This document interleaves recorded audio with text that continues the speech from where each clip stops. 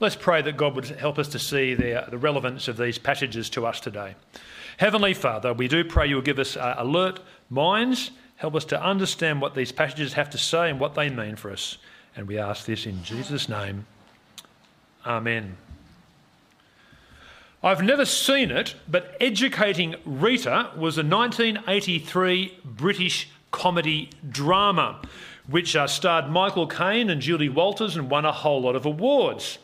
And in fact, it was ranked by the British Film Institute as the 84th best British movie of the 20th century, which is pretty good. Now, apparently the plot basically involves a 26-year-old working-class hairdresser who gets a bit disillusioned with the humdrum nature of her life, and she's looking for more, for something else, something to really express herself with. And so, as I'm sure the first thing which popped into your mind as to what you would need if you really wanted to break out, she enrolls in a university English literature course. Of course, that's what you would have thought, isn't it? That's what you do if you wanted to break out. She does that. And her tutor at university is a jaded alcoholic man by the name of Frank. Now, apparently in the movie, Rita's enthusiasm for the task, rekindles Frank's, love of literature, and he becomes less jaded. And my guess is, having never seen the movie, that I'm sure both those characters would learn an awful lot along the way as the 2 hours unfold. Well, if that movie was all about educating Rita, I think the Gospel of Matthew can be helpfully viewed from the perspective of educating Peter. Have you ever thought about the crash course that Peter gets in the things of God in the Gospel of Matthew? So back in Matthew chapter 4, Peter and Andrew and some of the other disciples are called. They decide to follow Jesus. And who knows what sort of expectations they would have had as to what that might have entailed. I'm sure a lot of them were pretty much turned on their head, because in Matthew chapters 5 to 7, it's the Sermon on the Mount. And there's so much counter-cultural, counterintuitive teaching in that. I'm sure that Peter would have been taken by surprise on a number of occasions. But while all this is taking place and as things continue, he sees Jesus' incredible authority exercised. He sees him healing people of diseases, exorcising demons, exercising authority over nature. He calms the storm, he feeds the 5,000. But then he himself gets in on the act, because in Matthew chapter 10, Peter and the other apostles are sent out on a short-term mission, not with OMF, but with, Jesus' group. And they're given authority to teach and to heal and to exorcise demons. I mean, what an experience that must have been. Then in chapter 16, Peter goes to the absolute top of the class, because when asked, "Who do you say I am?" Peter says, "You're the Messiah, the Son of God." Tick, full marks, correct. But then he hears that Jesus is going to be killed, something he really doesn't approve of. And then he hears that Jesus' followers are supposed to take up their cross. Don't think that would have been in the ideal scenario. But then he would have been massively encouraged by the transfiguration after this. He goes up the mountain, he sees Jesus in his divine glory, Moses and Elijah are there, and then the voice of God the Father comes from heaven. I mean, what an experience. And then he comes back down the mountain and his mates can't seem to exorcise a demon, and there's all sorts of a hullabaloo going along there. I mean, it's a real crash course which this guy is getting. And he's going to learn a few more lessons today relating to grace and humility, specifically receiving grace and showing humility, both matters of which are highly relevant to us today when it comes to becoming a Christian and living as a Christian. So let's think about what we might need to learn. As you know, we're continuing our way through Matthew. We're up to Matthew 17:24 to 18:5.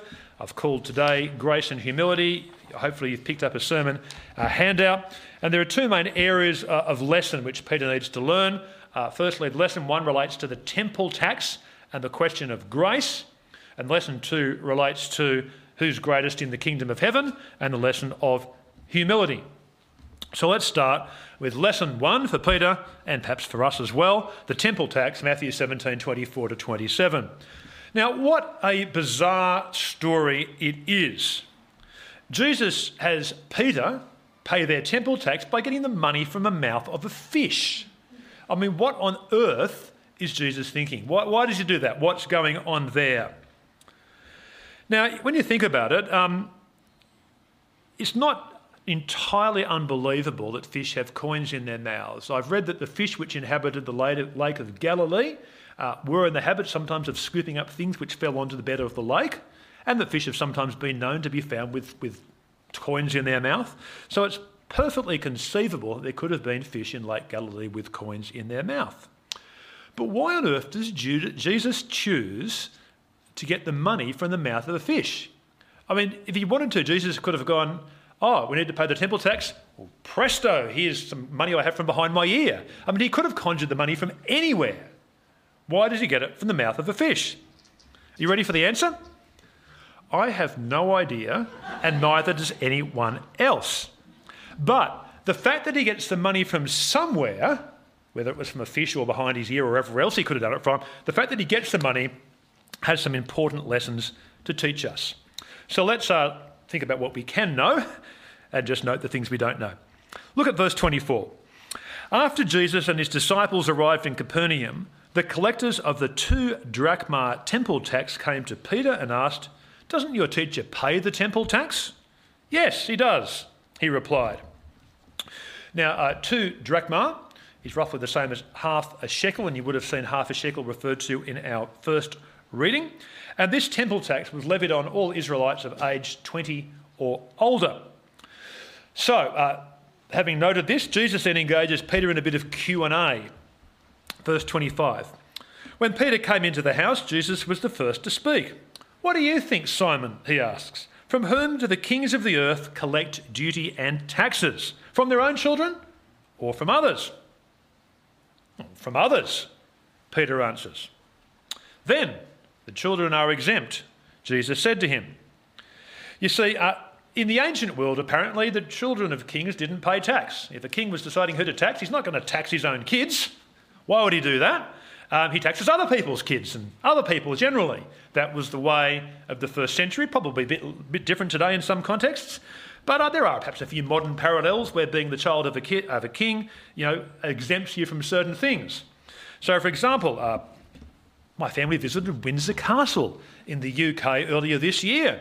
And so we drove to Windsor and we got in a queue. We waited in a queue, eventually got to the front of the queue. Then we paid some money to get into Windsor Castle. It was an interesting day. Now, if Prince William had turned up, do you think he would have had to queue? I don't think so. Would he have had to pay to get into one of his own houses? No, he'd just get straight in. Child of the king, you get certain things which everyone else doesn't. So in the first century, children of kings were exempt from paying tax. Now think about it. Whose house was the temple? Well, it's ultimately God's house, isn't it? Should Jesus then have to pay the temple tax? Implied answer, no. See, Jesus is the Son of God, so he should be exempt according to this logic. Lesson 1, Jesus is indicating by the fact that he doesn't need to pay the temple tax because he's God's Son.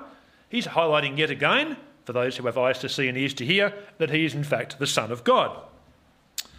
But then Jesus decides he's going to pay anyway, and in the bizarre manner described in verse 27. He says, "But so that we may not cause offence," he says to Peter, "go to the lake and throw in your line. Take the first fish you catch, open its mouth, and you will find a 4 drachma coin. Take it and give it to them for my tax and yours." So Jesus uses the fish method for reasons I just don't know, but then he pays not only for himself, but he also pays for Peter. Now, why does he do that? What's going on here? Well, perhaps, you've been out to a meal at a restaurant sometime and someone else says at the end, "Oh, look, don't you worry, I'll pick up the bill for all of us." And you get your bill paid. Or perhaps you've been out to a restaurant with someone else and you said, no, let me pay for this one. Someone picks up the bill. Now, Jesus certainly picks up the bill here for Peter with the temple tax, but he's doing more than that. Because the temple tax, you may or may not realise, was all about atonement. Now, atonement is the act of making amends for a wrong or injury, and atonement in the Bible describes the means by which God and humans can be reconciled. And the temple tax atonement idea is based on the teaching, I believe, of Exodus chapter 30, which was our first reading. Moses, in Exodus 30, when he's teaching God's words post-Egypt, pre-promised land, says in verse 12 of Exodus 30 that each Israelite must pay the Lord a ransom for his life. They were to give half a shekel to atone for their lives. Now, half a shekel is the same roughly as 2 drachmas. It's the same amount of money. Then in verse 16 of Exodus 30 it says, receive the atonement money from the Israelites and use it for the service of the tent of meeting. Remember, the tent of meeting was the precursor of the temple. So the idea of the temple tax is it's for the upkeep of the temple, but it's also supposed to represent the paying of a ransom or atonement. That's what it meant. So Jesus is not just picking up the bill for Peter, Jesus is paying Peter's ransom. Jesus is paying for Peter's atonement. Now, is the penny dropping at this point, or the drachma dropping, you could say?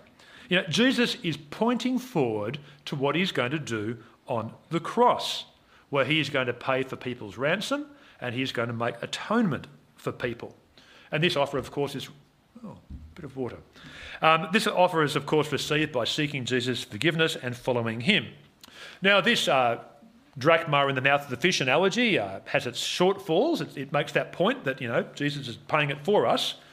But in terms of the temple tax, Peter actually could have found 2 drachma to pay his own tax.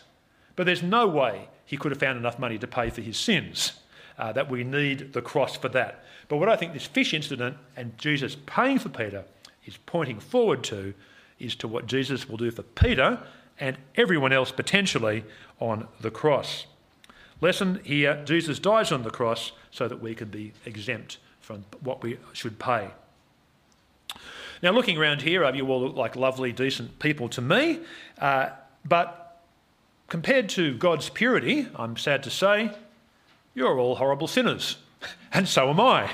I mean, compared to each other, we're lovely, I think, generally speaking, but compared to the purity of God, and if we really considered ourselves and our motives and our actions and the things we've said and the things we've thought, you know, we realise how far fall we should. And I often can think about this by thinking about my car. I've probably shared this before, but I drive around a Hyundai i30 and I'm quite happy with its state of cleanliness. That is until I pick up an older lady from church such as Ruth Gilmore or someone to drive us somewhere. As soon as Ruth gets in the car, I suddenly am embarrassed by the dust on the dashboard, the dirt on the floor, the rubbish in the side panels, etc., etc. You don't notice how dirty the car is until the purity of Ruth Gilmore gets into the car and you suddenly think, oh my gosh, I've got to do something about this. You know, we all seem pretty good to each other, but if we compare ourselves to the purity of God, we realise we all need to have our ransom paid, to have our sins forgiven, etc., etc. And in fact, we're all a bit like the North Korean army soldier I'm going to tell you about in this story. Apparently, during the Korean War, a South Korean Christian man was arrested by the communists from the north. They were going to kill him, but they found out that he ran an orphanage. And so the North Koreans thought, well, we can't kill the head of an orphanage. He's probably doing important work. What we'll do is we'll get his 19-year-old son and kill him instead. So the North Koreans killed the 19-year-old son at the order of this particular North Korean officer. A little while later, this North Korean officer was actually captured by United Nations forces. He was tried and sentenced to death. But then the Christian man who ran the orphanage heard about this, and he went and asked that the North Korean officer be pardoned. But not only that, he asked whether he could take the North Korean officer into his own home as his son, and in effect adopted him. It's an incredible story. But that's really like what God has done for us, because we're responsible for the death of God's Son, yet he, through the work of the death of God's Son, offers to adopt us, to have our ransom paid, our atonement made, our sins forgiven. It's, of course, absolute grace. Like the man from the orphanage guy showed grace to that North Korean officer, God shows grace to us. And it's this grace idea which is being picked up, I guess, in this particular story of Jesus paying for Peter's temple tax. Grace, some of us are comfortable with, some of us aren't. I often find, I think, that very younger people find this grace idea a difficult one because they all know you get saved by being good enough. That's what they all instinctively think. Apparently, I'm told by scripture teachers like my wife. Is grace, though. But also I think older people sometimes struggle with this a bit because I sometimes feel as if older people who are pretty realistic realise all the mistakes they made in their life as they reflect back on their existence and think, I should have done this, shouldn't have done that. You know, how could God ever accept me? Well, of course, God can only accept you. You have made mistakes, but God can only accept us because of what Jesus has done. We all need grace, and we need to keep reminding ourselves that we're saved by grace, not works. There we go. But there's even a further lesson in this money in the mouth of the fish incident, because Jesus actually, in one sense, gives up his rights so as not to cause offence in paying the temple tax. You see, Jesus is arguing, I don't need to pay the temple tax because, in effect, implied, I'm the Son of God. But he does it anyway so as not to cause people offence. Now, I think what's going on here is, imagine the following. I'm sure there are many people around who were interested in Jesus and thought, there could be something in this Jesus guy. I might go and listen to him. It hasn't actually twigged with them yet that he's a son of God.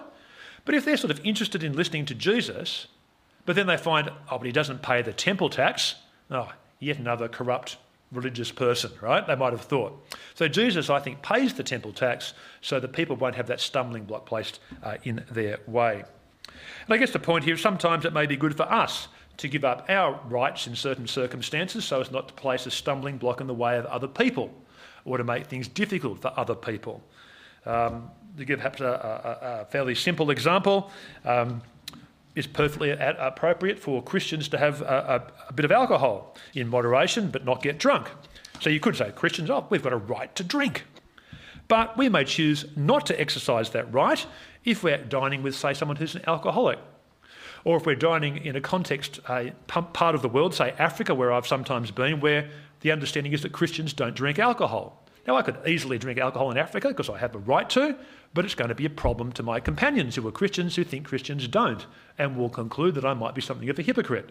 So there are occasions where we might want to give up our rights so as not to cause offence to others. Perhaps you can think up your own examples. Well, let's go on to the second half of the passage, the shorter lesson 2, looking at Matthew 18, 1-5. And this section is, of course, all about greatness, the greatest in the kingdom of heaven. Now, I think people are often concerned with greatness. Some people would like to become great. Other people would like to meet great people. Well, Matthew 18:1. At that time, the disciples came to Jesus and asked, "Who then is the greatest in the kingdom of heaven?" Now, I wonder what sort of answer they were sort of expecting or looking for. Because in one sense, it's probably a dangerous question to ask. Because Jesus has only just said that he himself, the leader, is going to be killed. And he's also said the people who follow Jesus have to take up their cross. So in this sort of kingdom, do you really want to be the greatest? It doesn't sound like it might be the easiest thing to be the greatest. But I suspect that perhaps a lot of them still had their minds caught up in the idea that it's all about power and position and glory. Well, Jesus is going to kick in yet again with some more countercultural teaching because he describes greatness in terms of humility. Verse 2, he called a little child to him and placed the child among them. Now, I think what we need to appreciate at this point, that when the ancients thought of children, the first thing they didn't think of was, oh, lovely, how cute, how lovely. They would see children generally as unimportant people lacking status. Okay? They had little rank or status. So when Jesus brings this little boy or girl, they think, low status individual, not that important. Jesus continues. He said, "Truly I tell you, unless you change to become like little children, low of rank, you will never enter the kingdom of heaven. Therefore, whoever takes the lowly position of this child," there's Jesus spelling out, child, lowly position, whoever takes the lowly position of this child is the greatest in the kingdom of heaven. Lesson, there is greatness in being humble. So humility, greatness in this, putting others first, pointing to Jesus, not ourselves, not building ourselves up in other people's eyes. Now, humility is a distinctively Christian trait. Humility was not a valued quality in other ancient cultures. Quite the opposite. Other ancient cultures would have them building yourself up. I've told this example before as well, but I think it's a great one. There is an ancient document called the Achievements of the Divine Augustus, referring to the Emperor Augustus of the Roman Empire, Augustus Caesar. And this document lists the 35 35 key areas of the emperor's accomplishments, things like military victories, public awards, building projects. And the document was supposed to be inscribed on bronze, publicly displayed. Who wrote this all about Augustus? Augustus. You know, he was his own best publicist. Humility wasn't a big thing in the Roman Empire. But it's the same today. Humility needed to be learnt then, and I think humility needs to be learnt now. It doesn't come naturally to us. We need to pray that God would change us so that we would be humble. Now, if you think about humility, you might sort of think, hold on, but what about, can we do great things for God? Is it wrong to want to do great things for the kingdom of God? Well, I was thinking about this. Michael Green, one of the commentators I read when preparing this passage, quite a well-known English Christian from last century, said, humility is not a matter of suppressing our drive or hiding our gifts. I think he's of the view that we can be very keen to use whatever gifts we have in service of God. Once again, notice in service of God, not in service of our own image. An American preacher who I saw a quote from, S.D. Gordon, said, get every qualification you can, but then use it for God. And so I think the idea is, as we want to be humble as Christians, we can still strive to do great things for God, but we're trying to point people towards God, not ourselves. We're not trying to show how great we are or anything like that. Well, finally and very briefly, we read the value of welcoming those who are humble. Verse 5, whoever welcomes one such child in my name welcomes me. Now, I don't think this is specifically about welcoming little children. I think it's about welcoming those who are humble or lowly in status, which might include children, of course. We shouldn't avoid the humble or the lowly or the lower status people we come across in our lives thinking, oh, I'd rather go and talk to someone else. Or if we do talk to a humble, lowly status person, we shouldn't always be looking over their shoulder to see whether there's someone more important or influential who we can talk to. We need to welcome and value all people, whatever their level or rank. So I think valuing humility is the lesson here. We need to seek it ourselves, we need to appreciate it in others, and we need to welcome those who are humble. Let me conclude. Quite an education for Peter here. But, has he been educating you as well? Could this be educating Stephen or educating, insert your own name here? See, our default mode is that we think we need to be good enough to earn God's favour, and we like to promote ourselves. But the lesson here is we're not good enough. For God, we need to receive God's grace. And we shouldn't self-promote, we should show humility. So if I was trying to summarise the big idea in these two passages put together, it's about grace and humility, receiving grace and showing humility. There's our lesson for today. Let me pray. Heavenly Father, help each of us to reflect on what this lesson has to say to us. Anything we need to learn or anything we need to relearn. Lord, we do pray that we will be grateful recipients of your grace because we need it. And Lord, we also pray that we would seek to be humble. Perhaps we will strive as Christians, but we strive for you and for others, not for our self-promotion. We pray these things in Jesus' name. Amen.